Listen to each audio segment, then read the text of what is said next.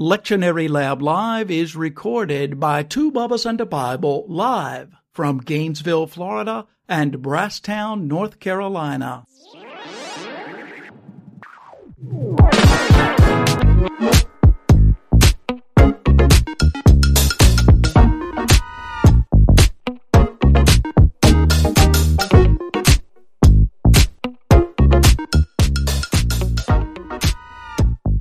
Welcome, everybody, to the Lectionary Lab Live. I'm John Peerless.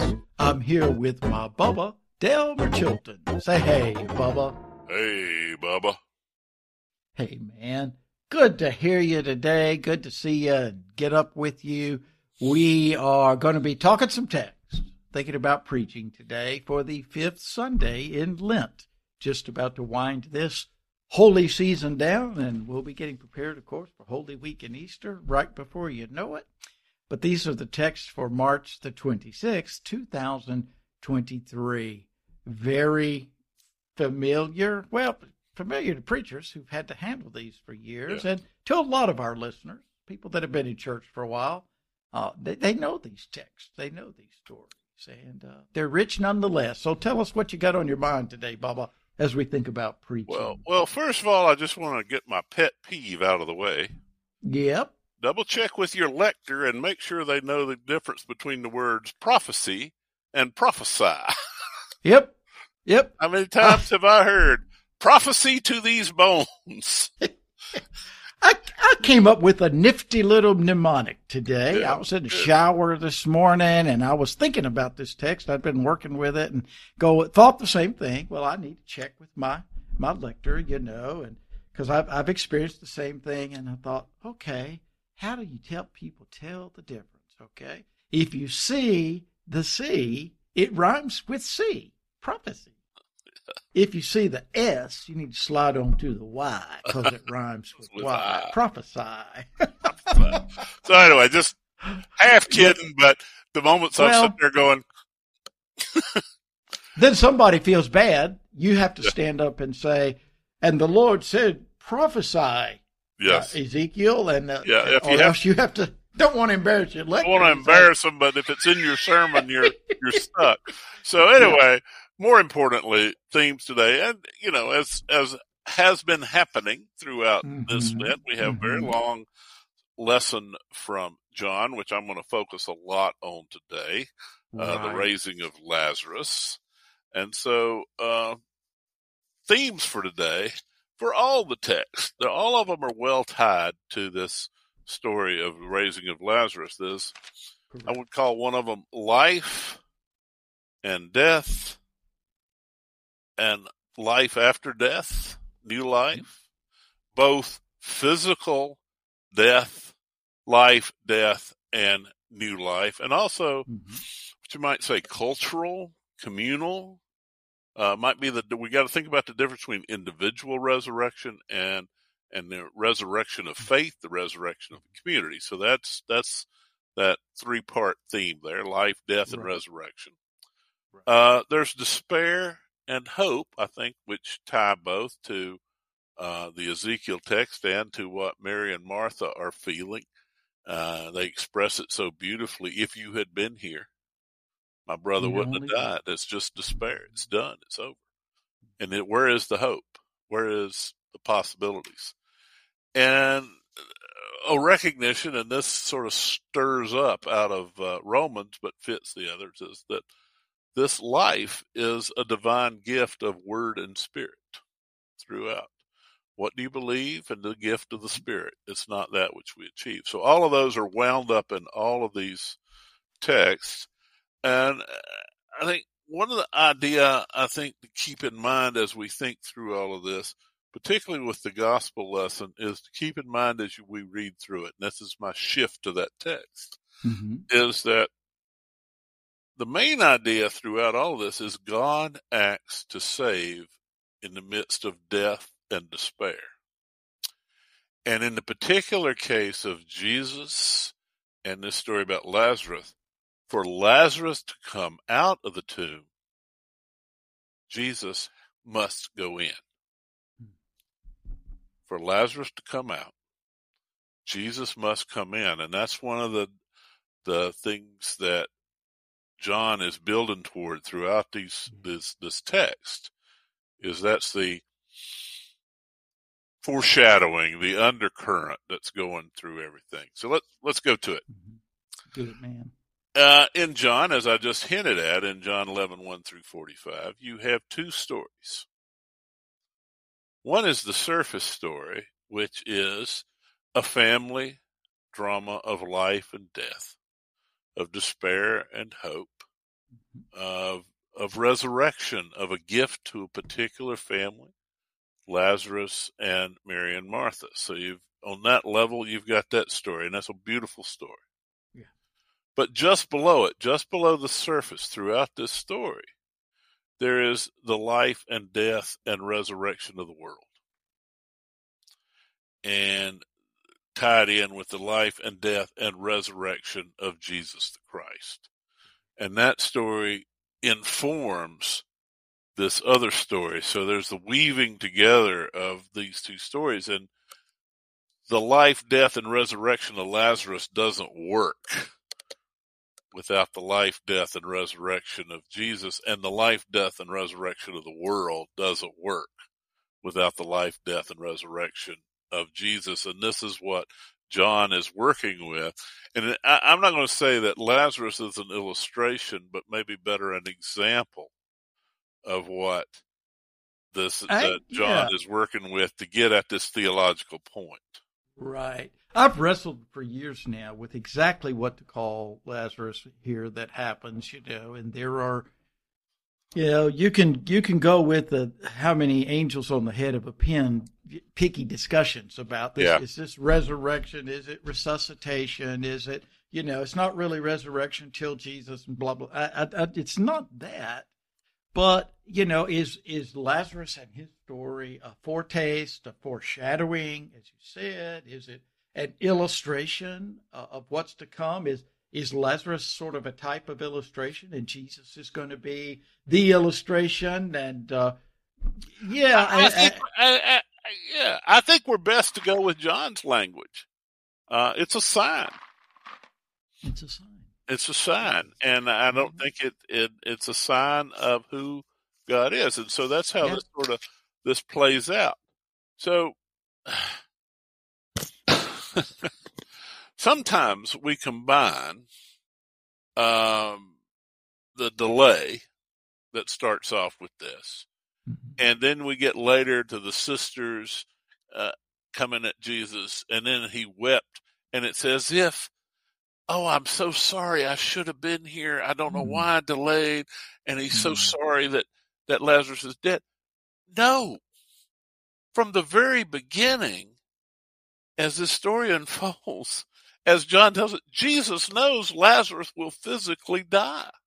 Yeah. And his tears are at the pain and suffering of Mary and Martha, very much so. But he knew from the very beginning, Jesus is not delaying out of some bizarre reason or this. There's very clear. He says, verse 4, so that the Son of God may be glorified through it. Now, when he says this illness does not lead to death, he is not saying Lazarus will not die. Right. He's saying it does not lead to eternal death. He's not gone for good. Yeah. It is for God's glory. This is not a defeat. See, if we think of it in terms of death defeating, oh, death, where is thy victory? Oh, death, where is their sting? They're saying, we better hurry up. Lord, he whom you love is ill. The sisters sent. And he said, it's not to death.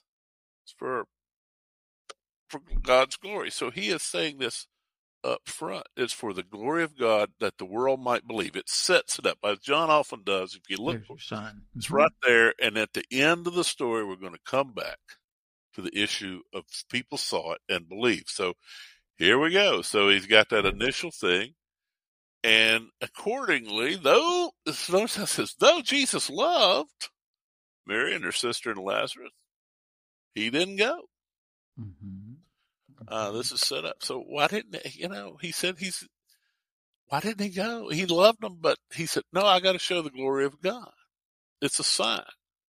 Right. To reveal that for Lazarus to come out, Jesus must go in the tomb. So then verse 7, you start talking about to the disciples, and this is where this part about going in the tomb gets real. Right. Let's go to Judea again. And the disciples said, are you kidding? Are you kidding?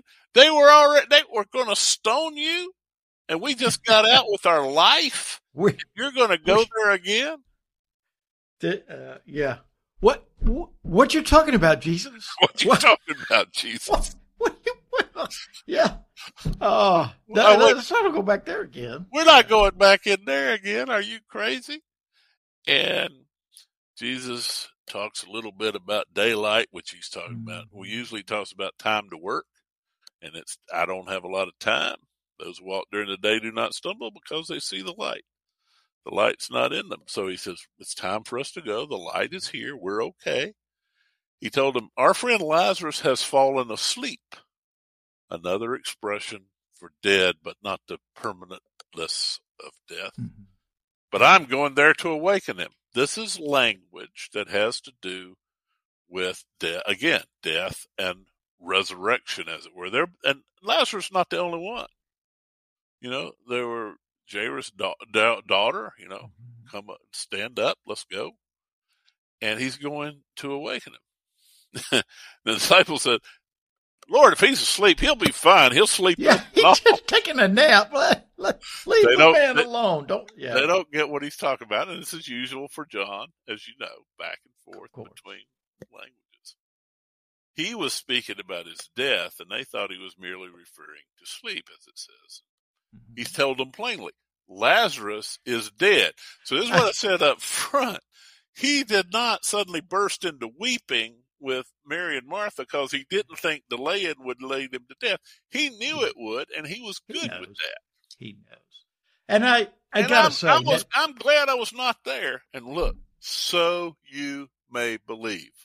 That's right. And, this story, we've all used it, read it. It's amazingly helpful working with families when a loved one has passed, and especially if they feel like they could have done more, should have done more, all of that. But in the context of these stories we've been reading from John, even with the serious nature of what's going on here, you still got this kind of underlying almost humor, okay? Almost think, and this is one of my favorite lines when Jesus told them plainly, no, Lazarus is dead. He's cold to the toes, boys. He is done for. What's that with the Munchkins in The Wizard of Oz when he's got the absolutely, positively utterly dead. Yeah. Totally dead. And it's going to be the same thing as we go on through, and Jesus gets down to the dramatic moment. Roll back the stone. Lord, he's been in there 4 days. Know what's going to happen. So I just love John as a storyteller, and so, I'm not going to play up a lot of humor on this. Here's one of the key moments for me. And so nowhere does he say, we'll be fine. He doesn't say that. He doesn't say, oh, don't worry about it. I got this covered. Nobody's going to kill us. We'll be fine. You guys are worrying too much. When they say go back there. No, he never says that. He says, we're supposed to do this. The sun is shining. It's time for us to go work. Lazarus is dead, and we need to go to him. And poor old Doubting Thomas, people forget because of the Doubting Thomas moment, they forget this powerful witness moment. Correct. When he says, all right, let's go so we can die with him. He's bad. He's set on dying. We might as well go. We might as well go do it too. I call Thomas, tell it the way it is, Thomas. He's not a doubter. He just tells it the way it is. He cuts to the chase here and in the post-resurrection appearance. This is a gigantic statement of faith. He doesn't know that they're not, whether they'll die or not. He's willing to die. Yeah. He believes in Christ. See, that's the thing. I was glad I was not there, so you may believe. And then very next thing, Thomas has a statement that is as strong a statement of belief as the one he does after the resurrection and said, "Oh Lord, I believe." Yeah. He says, "Let us also go that we may die with him." So it moves on. They go and they go on, and Jesus arrived. He found Lazarus been in the tomb 4 days. And lots of the point about Bethany being too close to Jerusalem is a lot of people had come out to visit. There were a lot of witnesses, a lot of them from Jerusalem, that he was there. And then you have this twice the sisters come and say the same thing to him. This is a repetitive kind of thing, a different way of doing. Well, first one is a dialogue about resurrection, and the second one is an example of Jesus' power over death. The first was a statement about it, and the second conversation results in a demonstration. So he's got, "Lord, if you had been here, my brother would not have died. And even now I know that God will give you whatever you desire." There's a separation at this point. And he said, "Your brother will rise again." Well, I believe in the general resurrection. I believe, I know that he will rise. I believe it'll all kind of shake out in the end. Yeah. And he said, Jesus said, "I am." And, I am is a Yahweh statement there, an identification there. "I am the resurrection and life. Those that believe in me, though they die, will live. And everyone who lives and believes in me will never die. Do you believe this?" And that's when she says, "Yes, Lord, I believe you are the Messiah, the Son of God, the one coming to the world." Now, I want to just say a word of Fred Craddock warning here. This is one of those places, don't take this out, shorten the text, and preach on that only. Yeah. You can. You can a bit, but I wouldn't. Save that for the funeral service. Save that for the funeral service, for the revival meeting, graveside or something like that. But no, this is the text for today, so don't amend it. Yeah, don't amend it. Just this is tempting because that's so powerful and lifted up. But so here's this moment in which he says the whole point of this story is a sign of who Jesus is, and this is when Jesus most clearly states it.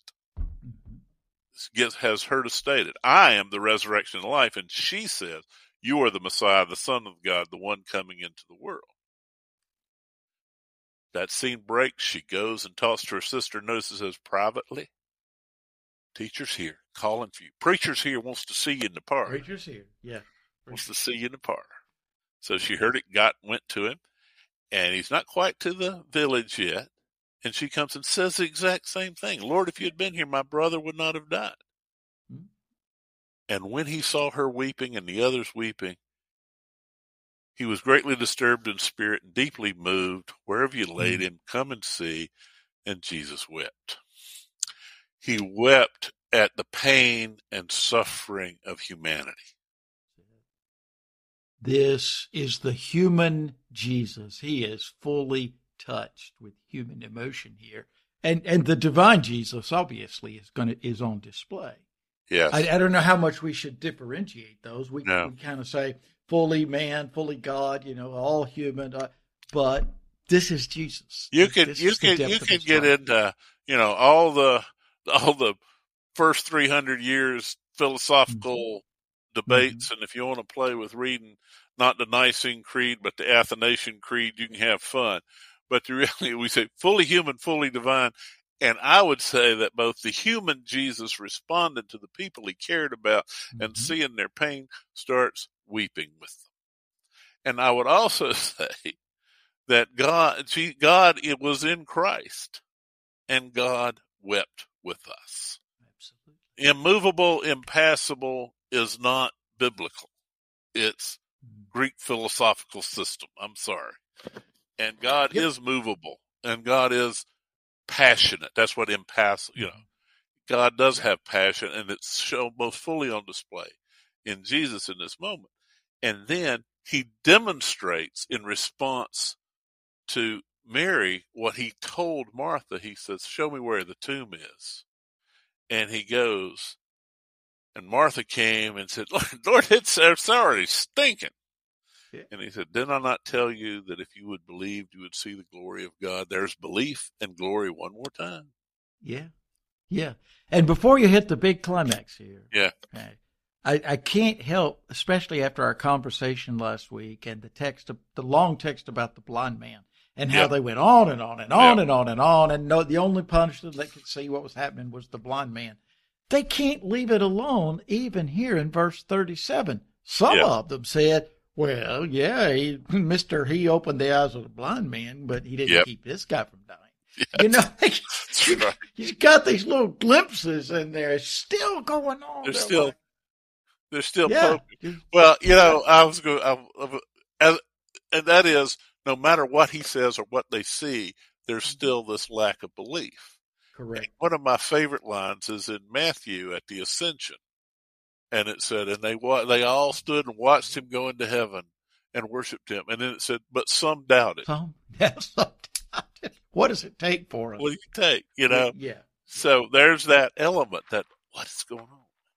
And so he prayed, and it said, I say this not for my sake, but for the crowd, that they'll know that you and I, God, are one. So here's another moment when John is saying Jesus and the Father and ultimately the Spirit are one. The unity there. That, we struggled for 2,000 years to define how that works. We were talking about we can't do it with scientific precision.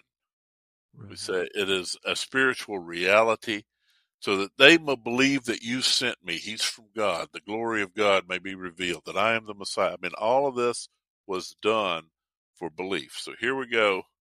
Lazarus come out. Loud voice. Big voice. The dead man came out, his feet bound with strips of cloth, and his face wrapped in cloth. And Jesus said to them, unbind him and let him go. Now, I have often speculated about how Lazarus felt about this. I mean, we've heard all about the long beam of light and the warm presence welcome you. So here's Lazarus. He's died, and he's going down that long beam of light and this warm presence and loves him, and he's getting ready for all this. And it's just, oh man, he's just ready. And all of a sudden he hears Lazarus come out. And I just, it's kind of like Star Trek, when he gets beamed back into the tomb, which is dark and cold and stinks to high heaven, and he's wrapped up in these nasty clothes, and then he comes out, and I think I'd look at Jesus and say, what?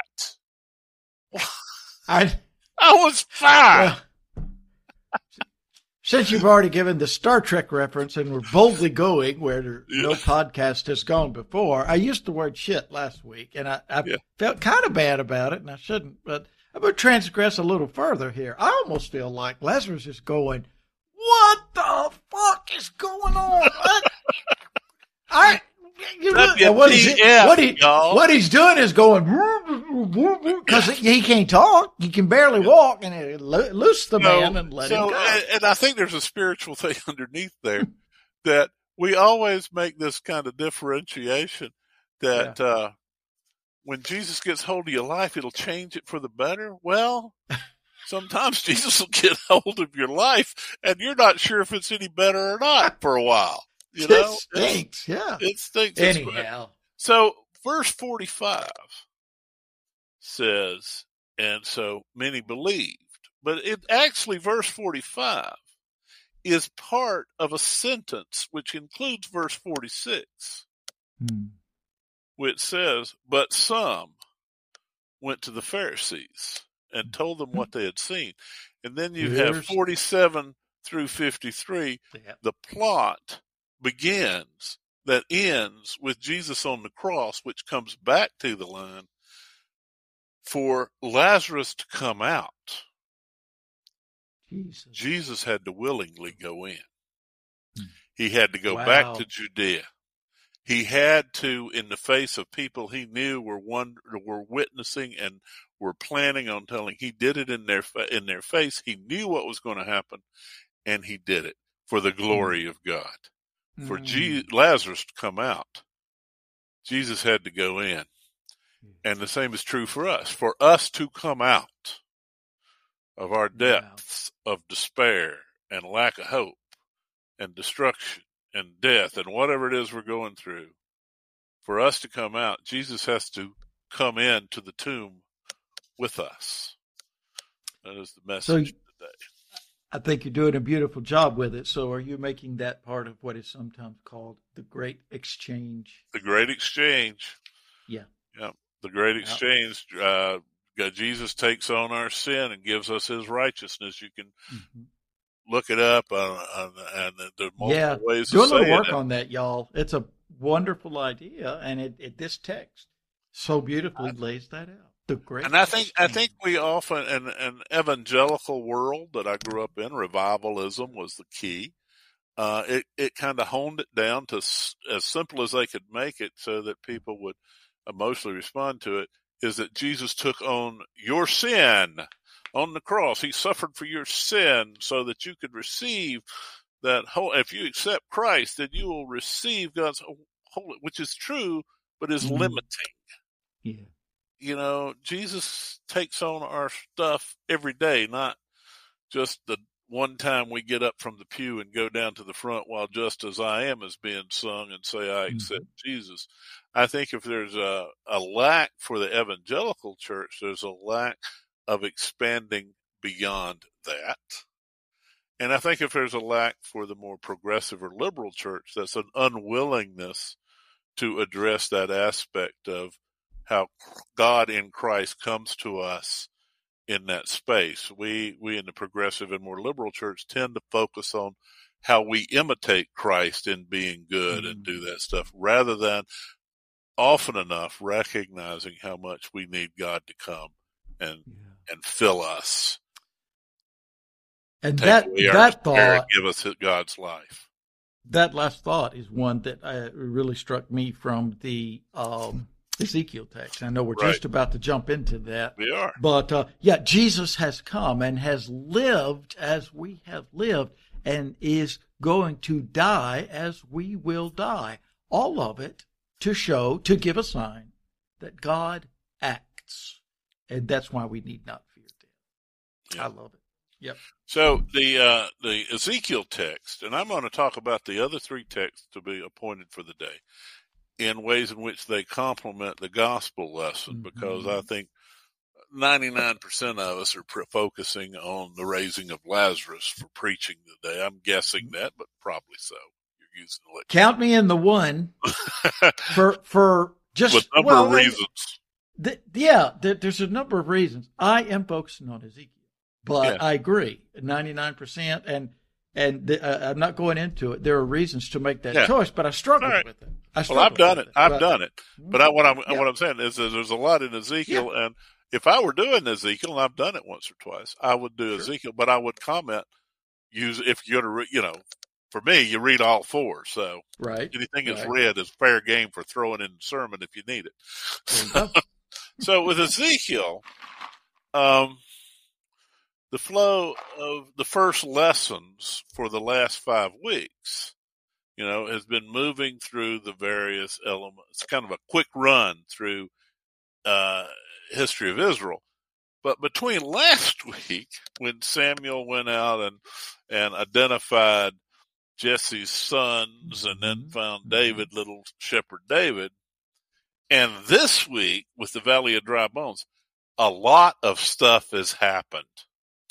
It's kind of like if you're watching a TV show on a regular basis and you missed a few weeks, and then you come in and go, well, what's going on here? Last time I saw this, David had just been named king. Yeah, and even in this day of streaming, every once in a while we'll punch the wrong episode, and it'll start playing, and we'll go, wait a minute, we missed something. We skipped an episode. Wait, go back. Yeah, wait a minute. I was like, what? Who died? What? Wait a minute. So we missed the whole building up of the kingdom and the whole David cycle. And particularly we missed the destruction of Israel and the carry off into exile, which this is responding to here. And Israel was totally destroyed. Both the secular Israel, if you can call it that, the government, the the country, the politically destroyed. The king had been carried off in captivity to Babylon. Everything was taken down. All the economy was put. They had taken off the elite. They had put other people from other parts of the empire. This was a typical thing that the Babylonian Empire did. They moved people around out of their homeland and sent them somewhere else to keep them from, rebelling. Good strategy. Sort of thing. Good strategy. So the country was destroyed. And in so many ways, it felt like the religion had been destroyed because the temple had been razed, or a ZED had been destroyed. There was no temple. And so the people are going, wow, why did this happen? What did we do? How bad? Were we that bad? Their history is. They look back at it, and the flood came and destroyed the world. The threat of, did God punish us for that sin over and over again? In the prophets and other places you saw, this will lead to your destruction. Have we over? Is there no more Israel, both politically and religiously? Right. Is there no hope? Are we totally dead? And that's the vision of the Valley of the Dry Bones, is in a completely dead country. And what it looked like to them as they sat there in Babylon looking back to Israel. There was the cultus existed no more. The court existed no more. The boundaries of their country existed no more. They were barely able to keep alive some of what it meant to be Jewish, and they were always struggling against that. Look at Daniel and that kind of stuff that goes on in the book of Daniel, and things that were happening to them, and how struggle they had to even identify as strangers in a strange land as Jewish folk. And Ezekiel speaks to this. And what happens is you have the vision, you have the prophecy, you have the vision, and then you have the interpretation. So, it begins with the hand of the Lord. It's interesting. He doesn't say the word of the Lord at this point. Most of us say the word. It says the hand of the Lord came upon me.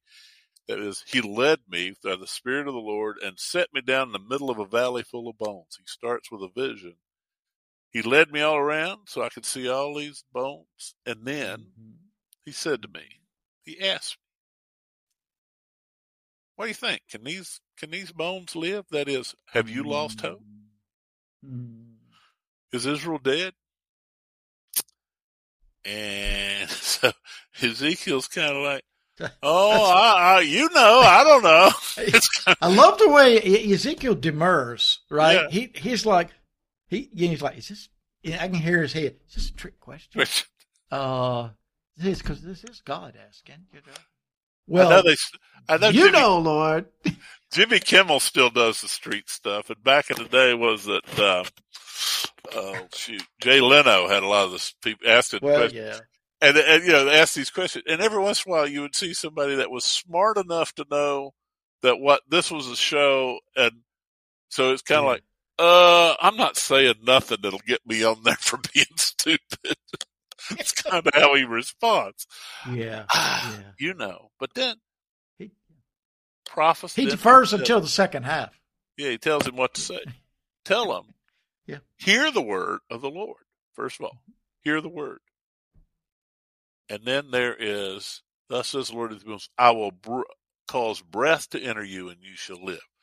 How do we live? Through the gift of God's word and spirit, we will live. The rest of this is, he promises to bring them back to life. Then Ezekiel sees the vision of it, and then there is the interpretation down in verse 11. These bones are the whole house of Israel. They say, and this is the people of Israel, our bones are dried up and our hope is lost. We're cut off completely. But God says, I'm going to open your graves and bring you from your graves, O my people, and bring you back to the land of Israel. It's not the end, but the beginning. Now, the question is sometimes, it's obvious to use this and can be used to say, this is a promise of resurrection. We hear things so much in individual terms. Right. And when it says open the graves and bring them back, this is a promise of resurrection. But what is actually being said here is to the nation, to the people, to the corporate reality, to the cultists. You are not finished as a people. Mm-hmm. You are not finished as the covenant people of God. I will breathe new life into you. My word is my bond.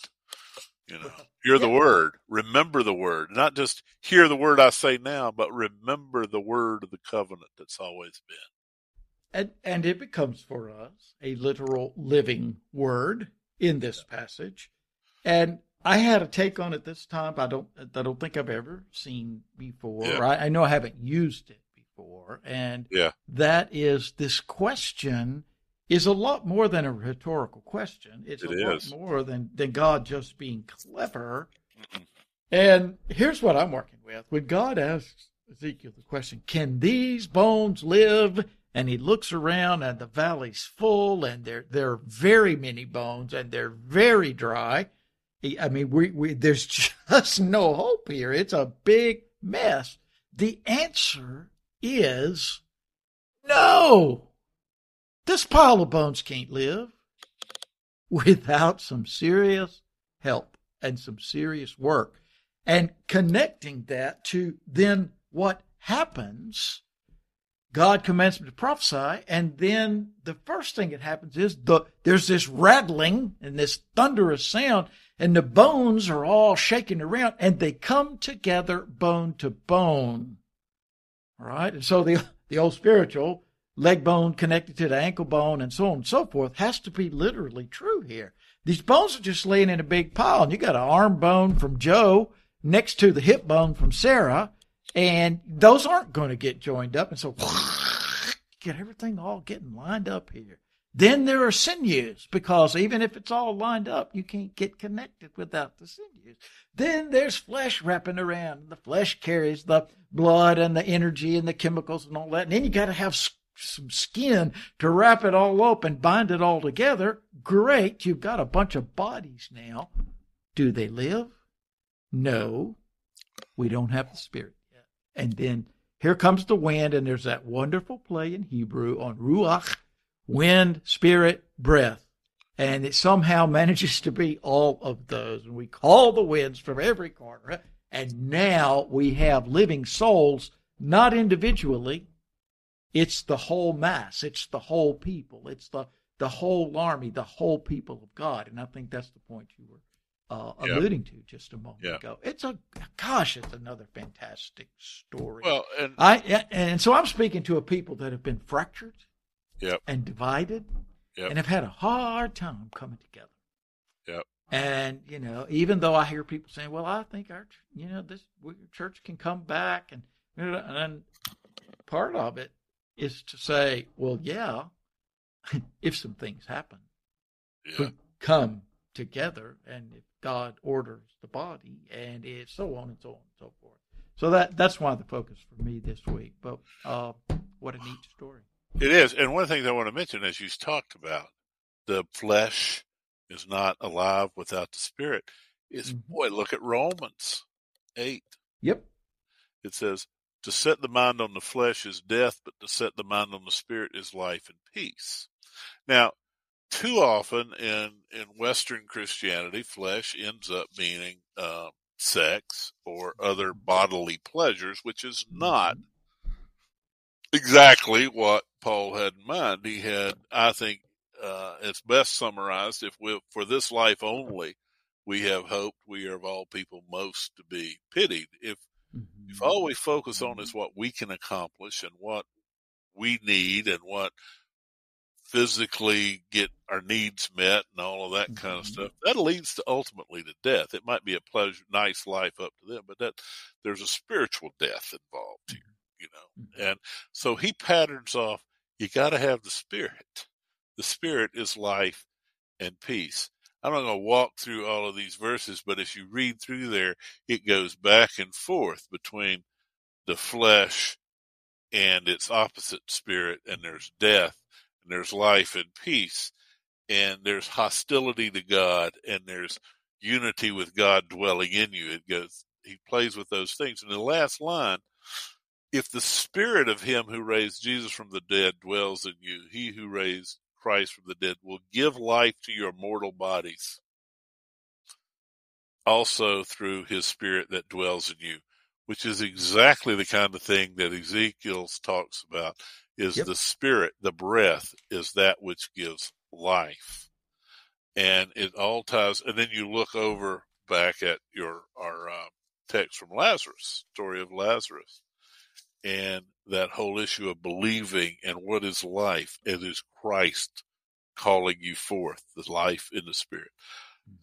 Just quickly with the psalm, this is an individual psalm, but the out of the depths is tied in here because of the tie with the dry bones, the depths of despair that Israel was feeling, and it gets tied in there. If you judge us, if we are on, judge us by our iniquities, if you judge us by our flesh, if you judge us by what we've been able to accomplish, there's forgiveness with you. And then the last little bit of witnessing, the Lord is love and will restore Israel. And again, I come back. This story, this day today, is about where there is despair, there is hope, because God in Christ gives us the Word, the written Word, the living Word, and the Spirit, and it is a gift from God. So much so that for us to come out of our tombs, Jesus is most willing to go into the tomb. I bet some of y'all going to use that line. I hope you think about it. I hope it provokes your thinking, and no shortage of directions or options within the text today. Let the Spirit guide you. Let God breathe that into each of you. Bubba, I've enjoyed it, as I always do. And we'll be back next week, talk about Palm/Passion Sunday and the kind of annual question we have to solve. How much of each? What is the feature? And then, of course, preparing for Holy Week. It's a great time. I hope y'all are all rested up, because Holy Week's about here. Not much left for us to do today, Bubba, other than to tell everybody bye. Everybody bye.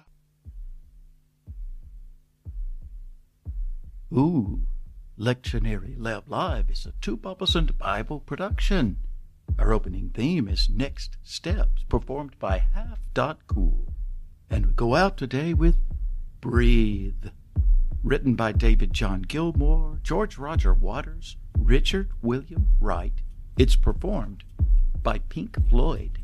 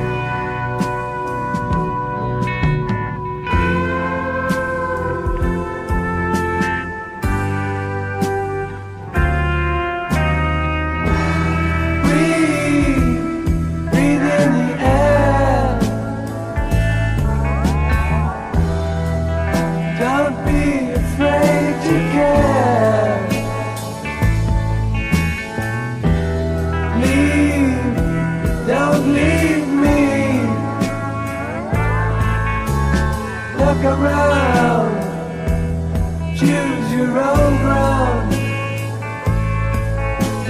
How you live, how you fly, smiles you'll give and tears you'll cry. And all you touch and all you see is all your life will ever be. Run, rabbit, run.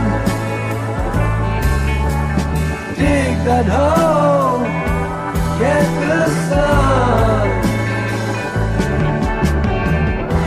When at last the work is done,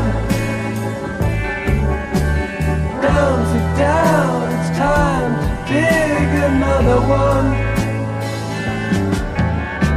How you live, how you fly, but only if you ride the tide. Balanced on the biggest wave, race towards an early grave.